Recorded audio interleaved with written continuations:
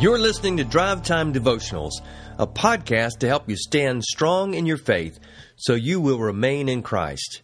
I really appreciate your desire to turn off the music and to take about 10 minutes to feed your soul from God's Word. I'm Bill Simpson, and my website is billsimpson.org. In this episode, we're going to consider what is called the Lord's Prayer. In previous episodes, we looked at what Jesus taught immediately following the prayer outline. Now let's listen to exactly what he said from Luke chapter 11, verses 1 through 5. Now Jesus was praying in a certain place, and when he finished, one of his disciples said to him, "Lord, teach us to pray, as John taught his disciples." And he said to them, "When you pray, say, 'Father, hallowed be your name. Your kingdom come. Give us each day our daily bread, and forgive us our sins, for we also forgive everyone who is indebted to us. And lead us not into temptation.'" Did Jesus mean the words he just spoke were actually what we are to say? There are only 38 words in the original Greek. Reciting it at a normal pace takes about 15 seconds. So was Jesus really giving us a 15-second prayer? Did he give us just a few words to say because he knows we're such busy people? Not a chance. Of course, Jesus dialogued with his Father about everything. He would often get away from his disciples to spend personal time with his Father, uninterrupted by the world. Sometimes he would pray for hours, even through the night.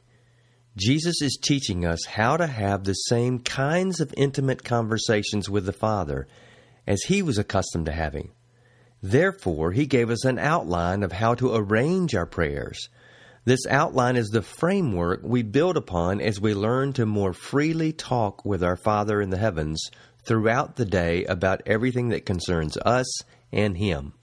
We are not free to ask Him for anything we want, however. Imagine if you gave your child or a friend everything they ever asked of you. Jesus knows us intimately and knows that if we are left on our own, we'll ask for things that may actually be bad for us or hurt others. Our human nature is all about self at the core. So without divine guidance, we'll end up asking for whatever works best for us and only us. We're all very good at praying according to the me monster within. I'm borrowing that phrase from one of my favorite comedians, Brian Regan. So how do we build our confidence that we really do know what to ask of God? How do we reject the incessant desires of the me monster? The mighty me monster. You don't have to figure it out on your own. You don't have to wonder if you got it right. Jesus' words are like your Maps app, guiding you where you need to go. We just center our lives, and most definitely our conversations with God, on Jesus' teaching of how to order our praying.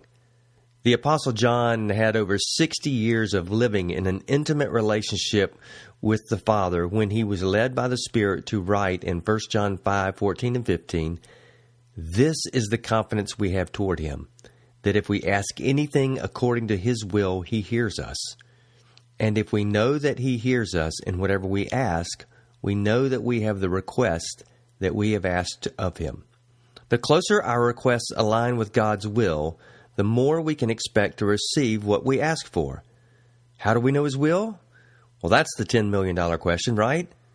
We all want to know God's will for our lives. Should I take this job? Should we move? Should I date this person? On and on our questions go, wondering what God's will for us really is. His will is in black and white. We don't have to wonder about it. He gave us His will in His words. It's written down for you, and God has protected it for centuries.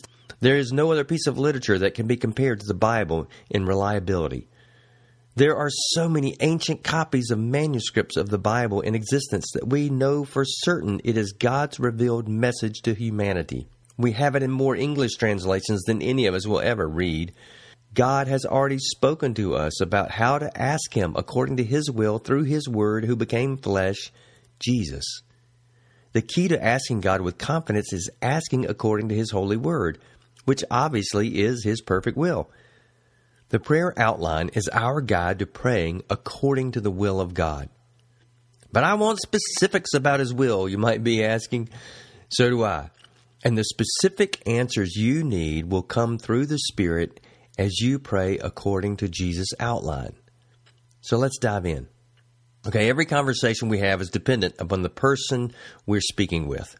Naturally, Jesus taught us to address God as our Father, who is holy. To call the Almighty Creator and Sustainer of the cosmos our Father is a pretty mind-boggling privilege. We have the right to call Him our Father because He chose to adopt us into His holy family. Our union with Christ that makes us sons and daughters through faith is so binding that we also have the incredible privilege to call Him Abba. Abba was the common term of endearment that a child would call his father in the first century.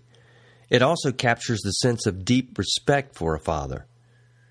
Now, was there a time when you wrote a card or addressed your dad with deep love, gratitude, and respect? How did you address him?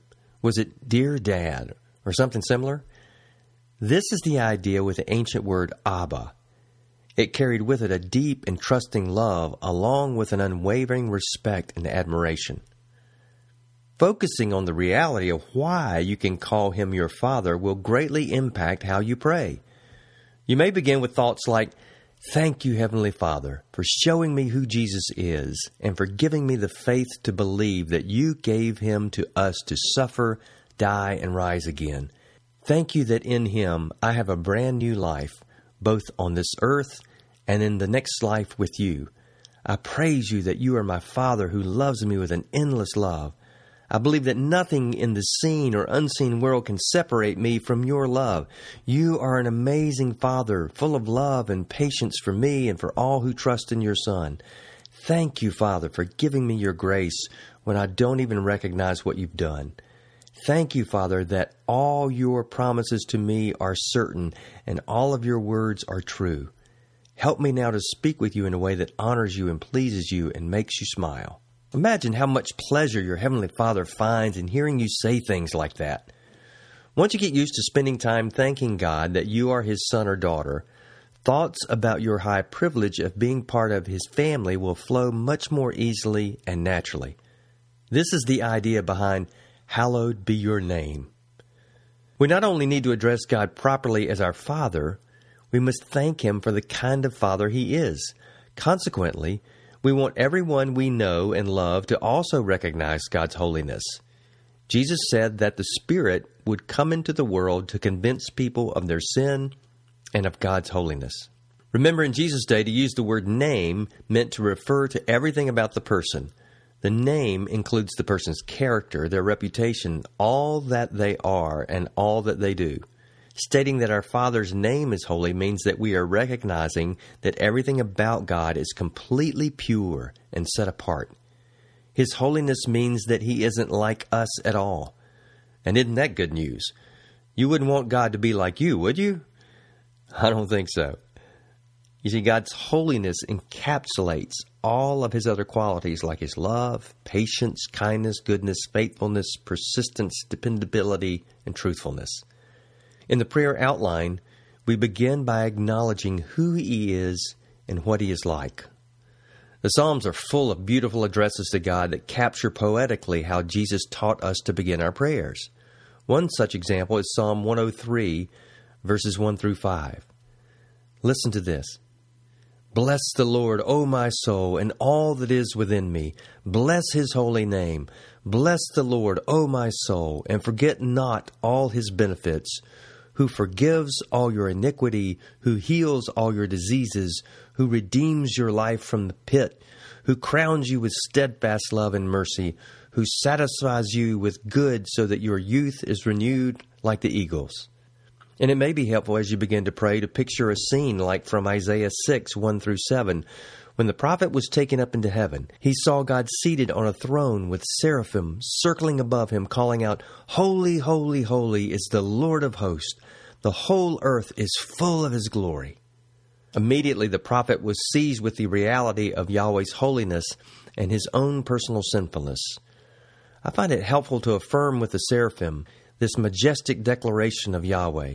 He is before all things, and in Him all things hold together. So let us be quick to acknowledge that we are beginning to understand how marvelous and full of splendor He actually is.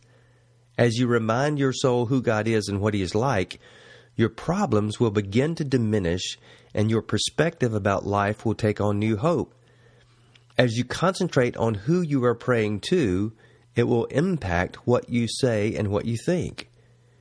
You will be less likely to fall asleep or get sidetracked with competing thoughts. It may help you to think of a favorite story that depicts God's character or picture a scene from nature that declares God's holiness. Find what helps you to remain focused as you pour out your heart to God the Almighty, who loves to listen to your prayers. Father, holy is your name. Thanks for listening. In Episode 8, we'll continue learning from Jesus how to pray using this powerful outline. Until then, may the grace of the Lord Jesus Christ, the love of God, and the fellowship of the Holy Spirit be with you.